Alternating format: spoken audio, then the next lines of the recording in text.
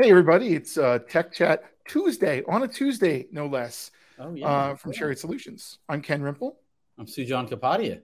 and we are here I this think I week. am. Yeah, that's true. We are here this week broadcasting in person in the office, which is cool. A couple things. We did have the Tech Summit for Women. That is up on the YouTube site. Where is it on here? This is it. This looks like the playlist. Let's see, playlists.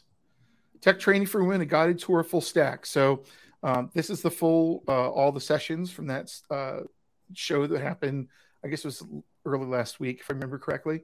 And so all the videos are there. There are talks, There are talks on design principles, a survey of front-end frameworks, best practices, modern web development, basics of RESTful UI, and DevOps for developers, all delivered by friends of Chariot and Chariot people as well. So that's available if you're interested in checking that out. It's one of our shows. We're beginning to talk about Philly Emerging Technology for the Enterprise 2023. Stay tuned for the news on that when that comes up. So a couple of things. You can find our blog where we're writing a lot of different stuff. I just put up an article which we'll talk about the topic of, which is Next.js 13. But you'll see if you kind of scroll through the list, we've got some big data talks, CDK, looking at mobile applications, looking at our 20th anniversary, a fair amount of serverless stuff right now, but we've had also a lot of other topics like things in Go and JavaScript and, other just general reviews of tech and industries, IoT. So that's at chariotsolutions.com/blog. Feel free to check that out. And so without further ado, why don't we start in with our dev news for the week? First one's really interesting to me. And, I almost should double check this because it's a day later. But the right to repair movement in the United States is a big deal. And so please go away, ad. Thank you. So the right to repair is giving people the right to take their devices and open them up and fix them and have people do third-party fixes of those devices without being sued by the companies that have, copyrighted, trademark, patented those devices. And so New York is the first state legislature that actually has a right to repair bill that has passed both of the houses of the legislature. Wow. It basically makes it obliges the technology manufacturers, according to this Boing Boing article, to make tools and parts available to independent repair shops. When does it take effect? Well, that's the thing. Right now, Kathy Hochul, I don't know how to say her last name, but I think it's Hochul, who is the New York state governor. It's going to be on her desk to sign. So once it's signed, I'm sure there's got to be a period to build it in, because it's not like you can get the parts instantly. I thought Massachusetts had one. I guess they've been trying for a long time. They've been trying too, but okay. So apparently this is like the first one. Okay. And that would be a big deal, because that means the companies really do have to pay attention to that or pull their products from, New York in that case. John Deere is a big one. Yeah. Oh yeah. John Deere, definitely, with all the hardware. Yeah. Yep. Absolutely. Firmware updates that shut down the tractor we talked about a couple weeks ago. Yeah, exactly. Yeah. So anyway, I don't know why I'm scrolling through all the other goofy stuff there, but there it is. As I'm scrolling down, John Deere jailbreak show. It's all built on outdated, unpatched hardware. I love. Is that a little kid on the thing? Yeah, it's like a little kid on a tractor. There you go, Rob Bashiza. I like that. I'll have to read that one for next time, I guess. It's funny that people think that people still be riding tractors like that. There should be no human on that. Is what is eventually going to be. Yeah. True. Oh, these ads are killing me on these sites. I got to turn on my ad blocker. Okay. Yeah. So that's story number one, is taking a look at where we're headed with right to repair. So, John, what do you think of that? What's your opinion? This is a very interesting question, because I'm torn. I mean, on the one hand, I think if you buy something, you own that, and you should be allowed to reasonably repair it. Yeah. You shouldn't be prevented from doing that. But at the same time, like, how far can you take it with a corporation? Like, what can you force them to do and not to do? So it's like, it's not clear cut, in my opinion. I wish it was just like, hey, companies should try to do the right thing. But how do you codify that? Right. What kind of issues does it open up in terms of things like reliability and, there's all sorts of questions. So we'll have to see where it goes. I can see both sides of it as well. But I remember the old days where you used to be able to take something and go to Radio Shack and which is awesome. Get parts and solder it and fix it. You know? I mean, we used to use this guy that in the 80s that could, I think he could fix anything. We've taken our lawnmower there, taking the microwave there, taking the TV there. You just take whatever it is, and usually this dude will be able to fix it. My grandfather used to take tubes out of a TV and fix the TV. I remember we went to New York City once when I was a kid. My aunt lived in Greenwich Village. And one of the things he did when he went there was bring a box of tubes, take the old tubes out, bring them to the tester at the store, find out which ones were dead, put new tubes in. I just thought that was fascinating, you know? Yeah. Tubes. The only place I still find tubes are in guitar amps. Did you know that? You can still buy amps that use tubes. That's a thing. It's a whole thing. So, like, I wonder if things like this will, if this spreads and more states approve this, what does that do overall? Are they is it going to, will companies start building things to be more reliable to begin with so they don't break down as often and then charge more upfront? So it's like, hey, it's not going to break down as often because there's a lot of planned obsolescence out there, let's be honest. So make it better, make it more reliable and last for longing, and charge more for it. And, you know, I'd be willing to pay for something that's proven to last longer and pay more for it versus like, hey, it's going to break down and you're going to have to repair it.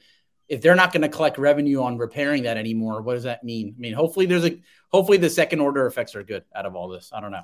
I think Apple tried to get ahead of that when they started offering the ability to rent their repair kits, right? But then apparently you get like a Mack truck worth of repair parts, you know, but they're trying to offer an option for third-party repairers who can go through a process to repair things. So they've been thinking this is coming in for a while. The real question is there's 50 states in the United States. So what weird combinations of laws are we going to deal with? Like, exactly. Do you have to have Phillips screws in one place and a T6 wrench in another? Who knows? But what are your thoughts on this? Yeah, I feel like it sounds like a great idea, but the implementation could be all the problems, right? I wonder how legislatures are going to actually put together a reasonable right to repair, and then how to sweep it across the nation. If it's going to be a nationwide law, that seems to make more sense because you've got one regulation to fit. But, you know, like California has always gone early for things like the CAFE standards and, you know, automobile and pollution and things like that. And then the country has followed through eventually sometimes to do that. Right. But if there's like 2 states that do it and their laws don't quite match up, what do you do? Yeah. That's where I'm confused. My pessimistic self thinks that this is not going to spread or really take hold because there'll be enough lobbying to prevent it. Right. Oh, there's got to be a lot of lobbying to prevent it. So we'll stay tuned. I'm sure we're going to talk about this more, especially if it passes, to see what the knock-on effects are for sure. All right. That's Article 1. I just flagged this from the ACM. I do love this topic. You know, you hear this all the time, right? Don't prematurely optimize. Of course. You know, don't sit there and finely tune the indexes of tables you haven't figured out yet, for example. But unfortunately, there have been a fair number of people, according to this article, they're bringing this up, and I've seen it too, that basically say, well, then we should do zero optimization. Worry about optimization at the very end of the project. And realistically, what this article is getting at, and I urge you to join the ACM and purchase the PDF of the actual article so we don't get in trouble here, is that, you know, if you're a seasoned developer and you've gone through a lot of things before, you're going to slightly optimize things. You're going to write good code where you can. And so don't use premature optimization as a crutch for hurry up and build it no matter the quality. And we'll worry about whether it runs well in the last month of the project. Try to be overly clever, make code unreadable, or, you know, until you've collected some data, you may not know what you actually need to optimize. For sure. For sure. That almost is like a no kidding. So we'll move on from there. And I lost my bookmarks. So wait, I guess quick question. Yeah. Is this article just reiterating that fact, or is something special or specific in here? Or is this teaching a new generation of programmers what we already learned? It's more of the latter. Okay. It's kind of getting into the fact. Like, I don't want to dig too deep into the article. I don't want to kind of put the ACM upset at me because they're selling a PDF, obviously. But absolutely worth getting a membership, by the way, folks. Like, you get a lot of stuff with an ACM membership. I mean, the access to all their material and information, books. I mean, there's a ton of stuff. It's totally worth getting. Yeah, absolutely. So anyway, if you do get one, read that article. It goes into a lot of the things that doing some basic thinking around good programming techniques brings you, and what can happen if you like really take this absolutist and say, nope, we don't have time for any kind of thinking through the basics of writing good software. So, all right. My titles aren't in here, so it's a little difficult. Oh, this one's really cool. This is tech in the marginal sense. It's more of a study, but I find this fascinating. Turns out that there's this concept of lucid dreaming where you really feel like you're in control of things when you're dreaming and you can kind of make decisions, choose your own adventure. It's happened to me before. Oh, you've had this? Cool. Yeah. I don't know if cool, but neat. So it turns out that they had a study where they got a bunch of people together, lucid dreamers and people that I think were close to lucid dreaming, and they had people outside of the dream communicating with them at their bedsides to try to make them answer questions like math problems. And the people in the lucid dreaming state, some of them could answer those problems and communicate while they were in their dreams, and then go back, I believe, and remember that they were communicating. So, okay, is this like a new way of hacking people's brains and getting their passwords and stuff? I think that's the fear. Oh my God. I mean, probably not, but it's interesting. What if your phone is listening? You write an app to ask questions out loud while they're sleeping, and it records whatever you're answering. Oh my God. So we play a game at home. My wife is well known for talking in her sleep, and if you talk to her in her sleep, she mutters something back. So the big running gag my daughters and I and sons have done for like 10 years is to ask her what the aliens are doing right now. And she usually answers. And it's usually a smart aleck answer. Oh, and she doesn't remember any of it. So apparently I've known this before. Or she's pulling your chain. She could be. I spoke a lot in college. My roommates told me I always talked in my sleep, but luckily it was in a different language, so they didn't understand what I was saying. Thank God. Lucky you. Yeah. All right.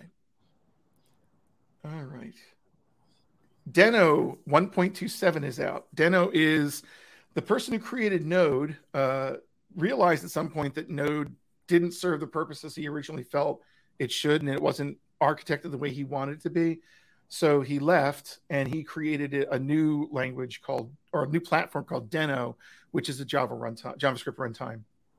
And so you can install it just like you can install Node. You can get into a REPL. You can start up JavaScript projects. There's native APIs. It's got some compatibility with Node, but it's a different platform. And 1.27 has been released. Apparently, they're working on their tooling right now. So the big discussion is that there's language server and IDE improvements. This is on Deno.com's blog. So, for example, it's TypeScript native out of the box. You fire it up, you're running TypeScript. It doesn't have to transpile it. It just interprets and runs TypeScript. So you don't need a build tool for that.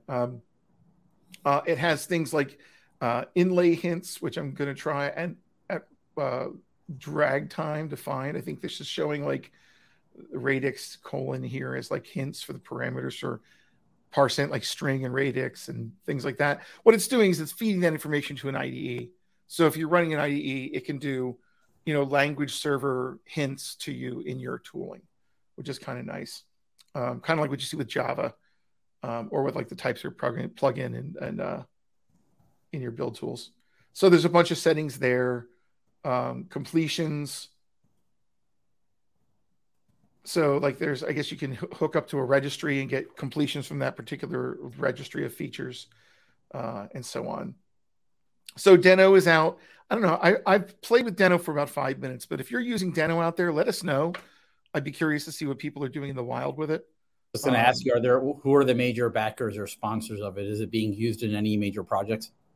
I don't know. Honestly, I don't know. I'd like to find that out, though. Definitely an area that I'm interested in. And I know, Node is the predominant one people are using out there. So it'd be interesting to know. I know we had a talk on Deno at the Remix Run conference, and they were showing how easy it was to run Remix on Deno. But that's the most recent time I've seen it, and before that I heard nothing. So I don't know how popular it is out there. Okay. So hit us up. You can, email us at techcastfeedback@chariot.solutions.com to give us. Node is so widespread now. I mean, so insanely widespread. I haven't looked into Deno, so I don't know, but they have a huge battle, I guess, ahead of them, right? Because uphill battle in terms of adoption. Okay. Something has to break, I think, seriously in their favor for a lot of people to switch, because what's the barrier to get into Node right now? Zero. Everything runs on Node.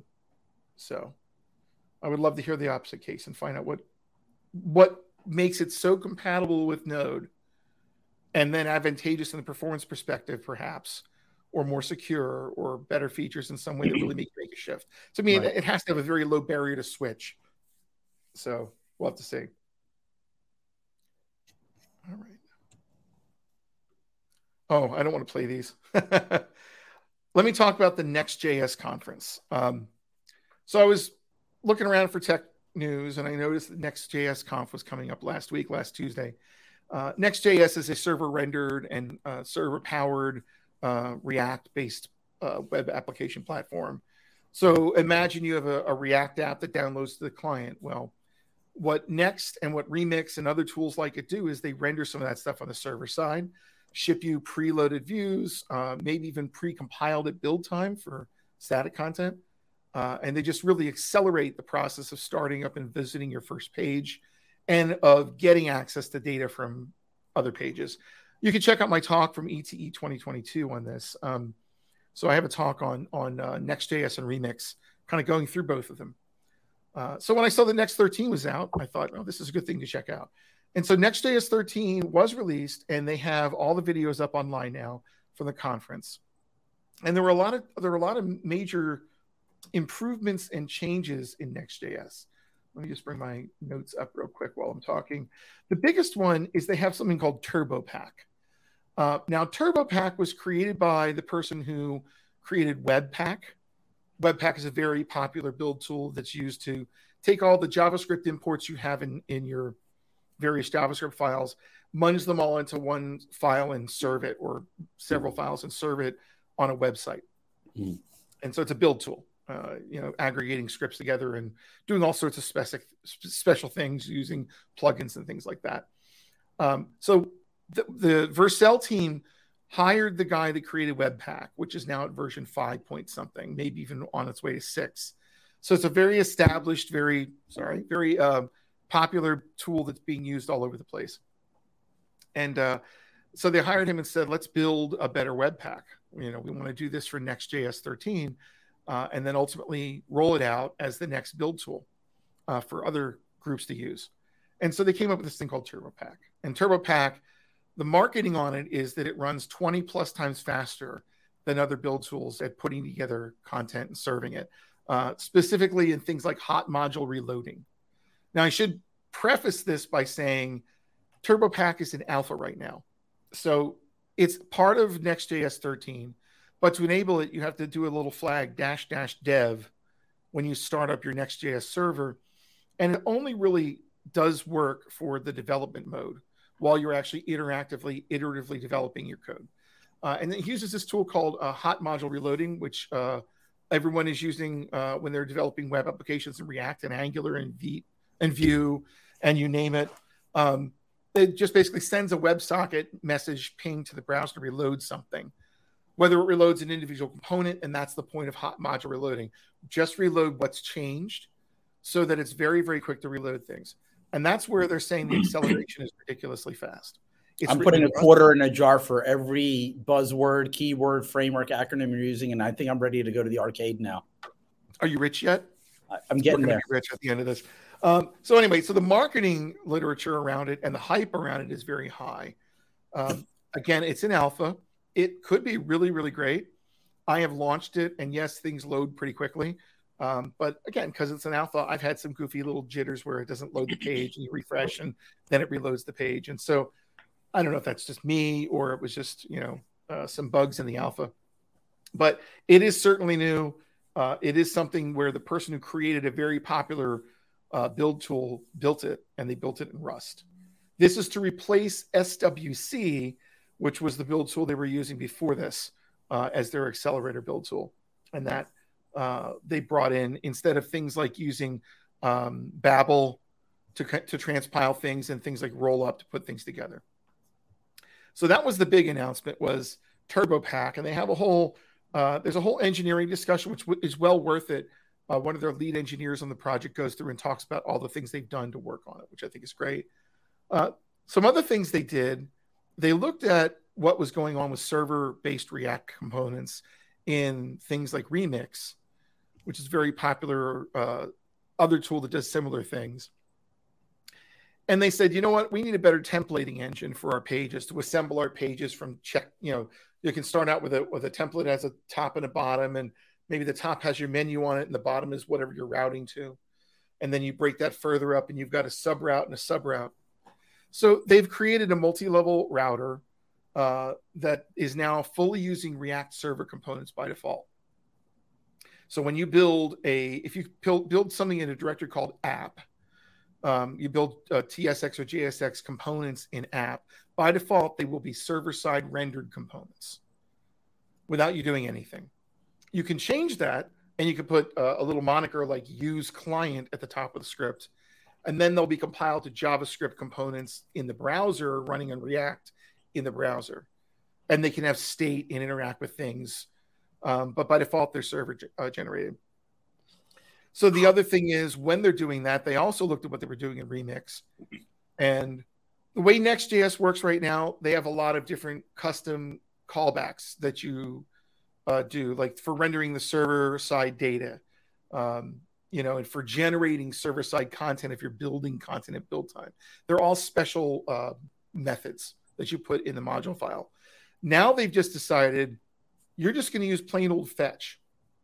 The fetch API that all the browsers use, we're going to embed that. So if you build a component in the app directory, you can just use fetch like you would on a browser. I hit that one more time. I lose my mind. You can hit fetch like you would do in a browser. So what you're doing is literally doing an HTTP GET from the server-side component, taking the data, rendering it in line, but using what you would use on the client side, which, by the way, is the big push that Remix did.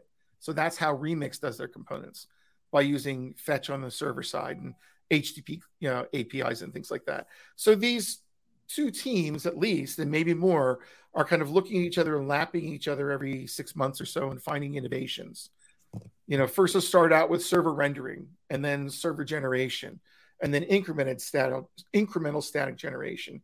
And now it's templating, and it's using the fetch API and native APIs for the web on the server side. So there's a lot going on. I encourage you to check out Next 13 because there are a lot of changes in it, and they let it all out with lots of presentations and 3 different YouTube streams to take a look at. There's a lot going on. That's like the understatement of the year. I think you killed 1,000 kittens with that update. Yeah. Oh, God. Yeah. So anyway, so there is a lot going on there. We will put a link to all 3 of the video streams so you can check out and see what's going on. If you're using Next.js, surprise, your cheese got moved across the street to something slightly different in the future. It is more powerful and also different to program. If you leave things in the pages directory, it doesn't change anything for you, so you could upgrade and try out the new browser, the new build tool rather. But if you want to take advantage of templating, it's going to break your components. So that's that. All right. By the way, that team at Next.js kept referencing RFC 0227, the Server Modules Convention RFC from the React team. And so this is a new take on the original server components proposal, which is what Remix was wrestling with a little bit and trying to implement. And then they said, you know what, server-side components aren't ready. And they decided to do their own thing in Remix. They did their own implementation of server-side components. And now that this RFC is here, I suspect that the Remix team will go back and implement this. But this is where the changes are. If you would like to make a component or client-side component, you use client. This is very similar to use strict. It's a weird string that you see at the top of the script, and it activates a mode, and that turns it into a client component. So the compiler is walking through as it's getting ready to build things. It says, oh, that's a client component. I'll put that in the bill of materials that's coming down for the client, and it'll go in the client scripts. If you want to use a server-side component, it's use server, and I'm looking for that. Of course, I won't be able to find it. What's this client over server only? Clearly, I've not read the whole thing. But yeah, I think they were talking about saying use server. So there apparently is a use server as well. But definitely when you have server-side builds by default, use client says switch to client. So take a look at this if you're going to get involved in Next 13 so you get an idea what they were implementing based on. And they said they were working back and forth with the React team as they were building Next.js. They said that, so I'm not sure what the React team will comment with, but they've been working together apparently on implementing this spec to make sure that they're doing server-side components and client-side components per the next version of the RFC. So we'll have a link to that in the show notes, which will be on the YouTube channel and on our podcast. All right. Already talked about right to repair. Oh, now another piece of news. Like you said, things are running so fast. I need safety straps so I don't fly off the train. You don't want to fly off the train. Yeah. So Shopify decided to acquire the Remix Run team. That's big news if you're a Remix developer, because that means that's a company with profits being able to fund the Remix. So the Remix Run team has been purchased. They've been hired by the Shopify team. And so Shopify is a big e-commerce team out there, the company that runs a lot of online shops. And so now the thing is they've got funding. They've got a bit of a runway. They are going to make them or ask them to participate in working on the back end for Shopify, of course. Sure. So I think it'll be porting Shopify's back end to Remix or adding new features based on Remix. But what they're saying in there in the press release is that they are moving the web forward. So I'm assuming this means they're not going to end Remix Run. They're just going to be a sponsored platform that Remix Run happens to run on. That would be the goal. It's really funny. I think it was Michael Jackson, one of the two founders, was like, people keep saying, hey, I'm glad to hear you were bought by Spotify. He's like, Shopify. And then someone else was like, no, that was Netlify, right? So everyone's having fun at their expense today on Twitter. It's kind of funny. So we'll see where that goes. You know, that puts Vercel, hosting company, bringing money in and funding a lot of JavaScript development is where Next.js is hosted. Sure. And platformed, and Remix is now part of Shopify. So congratulations to the Remix team. Yeah, it's good news for them in this very JavaScript heavy thing. All right, Sujan, HoloKit. Sure. Give me 1 second. $129. So this is like those mixed reality headsets you've been hearing about, like back in the day of, I guess it's not back in the day. It feels like back in the day, Google Cardboard, AR, Lenovo's AR set, Google Daydream, stuff like that. So this is another version kind of along those lines where you attach an iPhone. So it's directly powered by an iPhone. And unlike other VR headsets, you're not staring at the cell phone screen at all. The iPhone's mounted up and away from your eyes. Instead, you're looking through a glass in a 60-degree field of view. So you can see the physical world around you. Like you're just looking through a lens. You're looking at, if I'm sitting in this room, I see the room, the iPhone's up here away from me.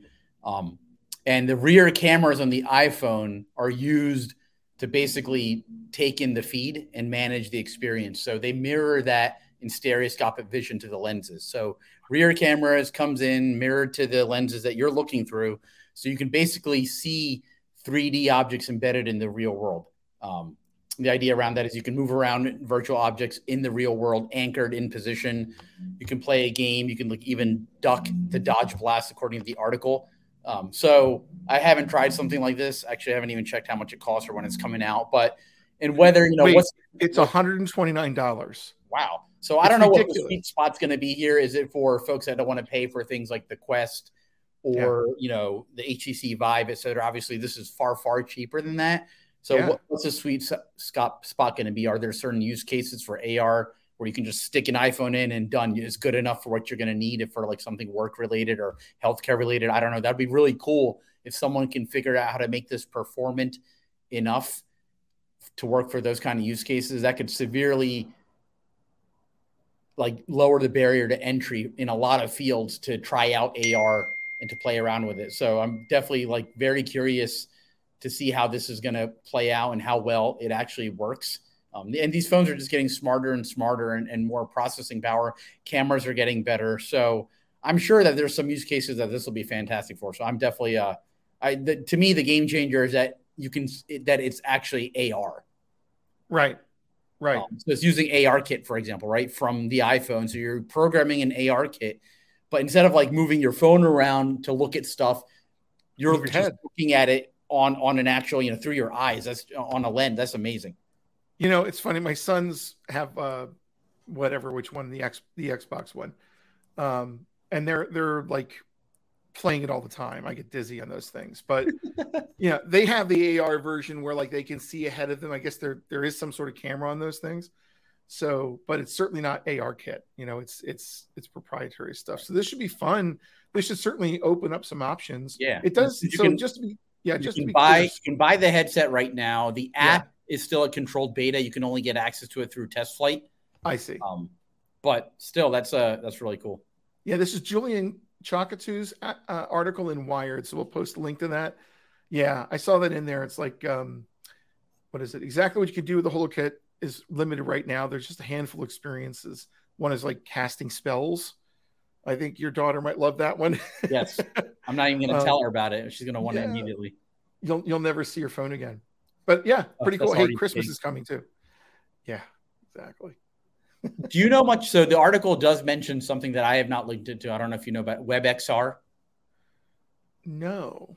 WebXR. Clicking a link to the WebXR device API provides access to input, pose information. I wonder if that's one of those Mozilla. Yeah. So basically provides an output capabilities commonly associated with virtual reality and augmented reality device. It allows you to develop and host VR and AR experiences on the web. Yeah. Interesting. Okay. That's pretty cool.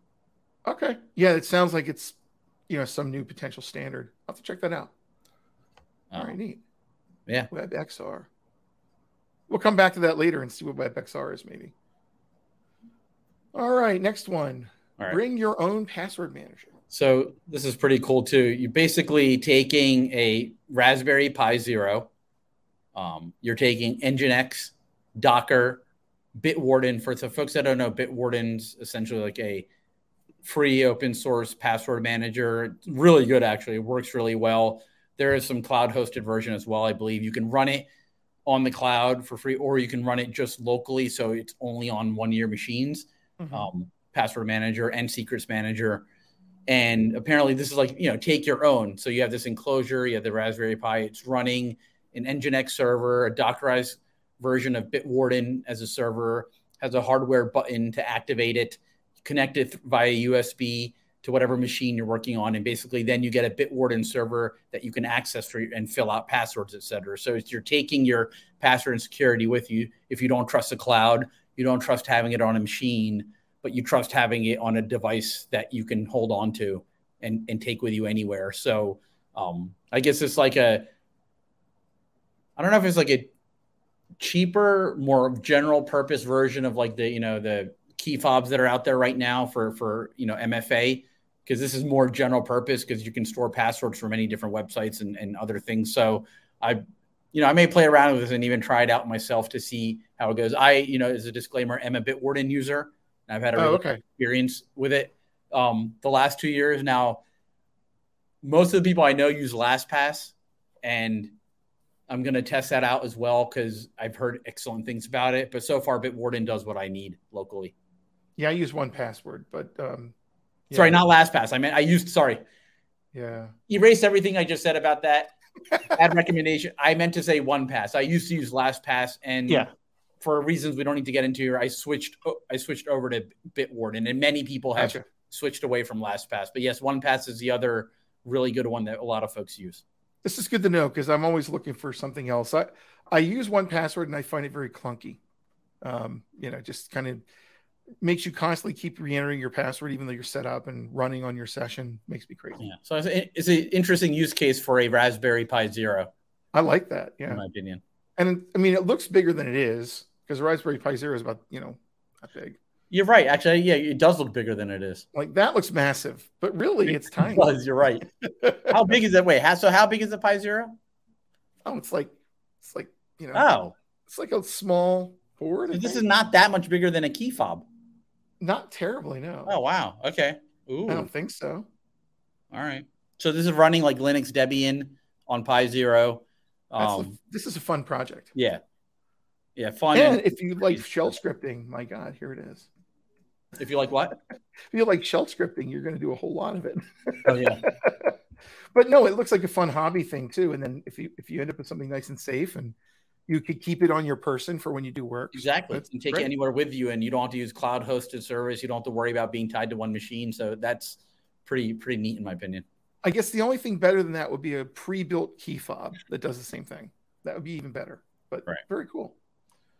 All right. I like it. And we have one more. Yeah. Here it comes. Chip design shifts as fundamental laws run out of steam. I saw this too.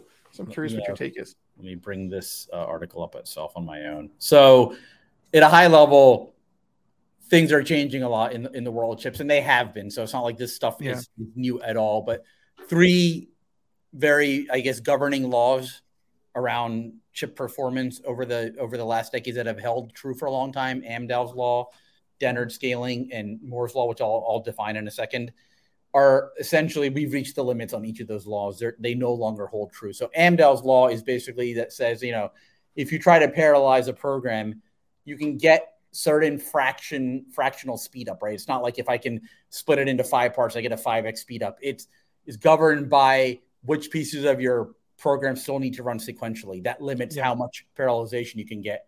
Well, we're reaching the limits of how much parallelization we can do. Dennard scaling and Moore's law go hand in hand. So Dennard scaling says that for a given area, as you add more transistors, the power consumption stays the same or goes down. So like, thermally, you're still able to fit more transistors without thermal leakage and without a massive increase in power consumption. You can control it. That no longer holds true either now, where there's so much thermal leakage that it doesn't work anymore. And Moore's law, which says every 2 years, essentially your transistor count doubles on an integrated circuit, no longer holds true either. So what they're basically saying is like, wow, these things that we've depended on for decades, we've reached the limits of those. So we can't just keep doing what we've been doing. So what does that mean for chip design? And what does it mean for software programmers as well? So on the chip design side, it means they have to get really creative. They're, as we see with the M1 and like these heterogeneous chipsets that are not, that you have different things going on. Like you have, memory that's shared, memory that's split up. You have graphics intensive things. You have very high performance specific cores. You have, single threaded cores. You have high performance memory closer to the chip, larger caches. Now what this article is talking about is like AI and ML and pushing that closer to the chip. So a lot of that data can be processed on the die and does specific things for speed ups. And then on top of that, they're saying like, okay, on the software side, it means that software programmers have to do 2 things. One, like the algorithms have to keep getting better and better. But one thing that I will read verbatim, which I thought was a really interesting quote, was what we're seeing more in AI will likely play out in all fields is that software engineers really need to start understanding the trade-off between performance of the system and precision of the system. Wu said, if they're somehow limited in bandwidth, energy, or otherwise, they turn it into a software problem. If they need more bandwidth, they can reduce the precision of the numbers and they can train specifically for reduced precision or for sparsity. This is for machine learning models. It's like when you're doing it in an embedded scenario, you compress these models and you actually reduce the precision. So having these like long double or floating point numbers, you do integer arithmetic. And you compress the final model, like for TensorFlow Lite, for example. And anyway, in the AI field, there's a holistic view of integration between software side of things and the hardware side. In the same way, over the last 20 years, programmers have been forced to become more architecturally aware, considering cache size and processor architecture. In the future, programmers, this is a really interesting part. In the future, programmers will have to be more cognizant about things like power limitations in the system and try to use tools and APIs that let them trade off power for performance. That evolution will happen. It'll take time. It's taken about a generation of programmers to really understand that you can't be as abstracted anymore in what the architecture looks like when you're writing your programs. It's probably going to move in that direction even more over the next 20 years. So it's going to be interesting to see what happens on this front as we hit these limits and these chips become more and more specialized and do more things. I know we talked in the past about things like, there's errors on chips with calculations because the transistors are so small, you're getting into all those, like what is it called? Cross communication and things like that, like interference, basically. Yeah. And stuff that NASA's had to think about for a long time in space because of radiation. Cosmic they rays. Actually have all sorts of errors, like bits flipping or things being spaced. And you're getting to that point on Earth. Yeah. Well, they say like solar flares or things, there could be events that occur that already are probably happening without us realizing it. That can cause, in fact, I'm going to have to pull this article up. I don't off the top of my head, where they believe there was a bug. I forget what it was in. And they basically have no idea happened. They actually think it may be because of that. Wow. Well, just no more Carrington events. Wait, what is that? No, the Carrington event was, I think it was back in the late 1800s or early 1900s. It was an event. There was a massive solar flare, an X-class solar flare. And Carrington was a scientist who was observing the sun's disk in a observatory. They would project it onto a big flat surface. Okay. And I think he saw a flash. And within, I think it was 24 or 36 hours, I forget what the date is, all of a sudden, because we had telegraph lines strung across the ocean, for example, right? Right. And power lines. And telegraph lines are being electrified, and people who are tapping the telegraph will get severe shocks. And, like long distance transmission power lines would catch fire. There weren't that many of them back then. And this was large component electronics where like the copper is like that big, So imagine what that kind of event could do with little tiny devices. They're saying it could blast satellite technology and all sorts of stuff. And that happened 100 years ago. So it's not impossible that another X-class solar flare could hit us head on and cause lots of damage to our infrastructure. So it's almost like a ticking time bomb if you don't do something about it. That's interesting. I have to look that up. So for folks that are interested, the history of underground telegraph cables and how that all went about in those projects. Oh, yeah. Very, very interesting history. Yeah, I'm going to post I'll put it in the comments here. And like the actual, like the number of times it failed and what it took to like correct it. And I mean, it is actually amazing what people did to lay 1859. Yeah, 1859. So it was very, very early. Richard Christopher Carrington record the earliest observations of a solar flare. This is fascinating reading. If you ever want to read about like space weather. In fact, there's a website. If you're curious about the current space weather, it's, I think, NASA funded or something. Spaceweather.com. And they have, it's fantastic. It's the first cable, I think, for 1867. Like, so only 1 year after the U.S. Civil War. Wow. These underground cables are being laid. It's pretty mind-boggling. It really is. And that stuff can be affected by this kind of thing. Yeah. So anyway, check out spaceweather.com and the Carrington event. That's neat stuff. So we give credit to that. It was the website is semiconductorengineering.com. And the article is written by Ann Stafora. Sorry if I'm not saying your last name right. Muschler. I'm not sure. Muchler, yeah, something like that. Yes. Sorry.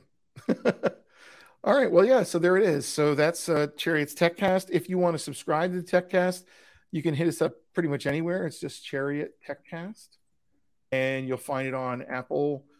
Here's on our webpage. We have an archive of it. You can hit us up on Amazon Music. You can hit us up on iTunes, Spotify, you name it. So check it out there. And again, go to chariotsolutions.com go to youtube.com/Chariot Solutions for all of our videos on our recent conferences. And, send us feedback. TechCastFeedback@chariotsolutions.com is our email, and we'd love to hear from you. So that's it. So for this week in Tech Chat Tuesday thingy, whatever it is, I almost said someone else's podcast name. So for this week, my name is Ken Rimple. Sujan Kapadia. And I'll change my name next week. See you guys. Take care.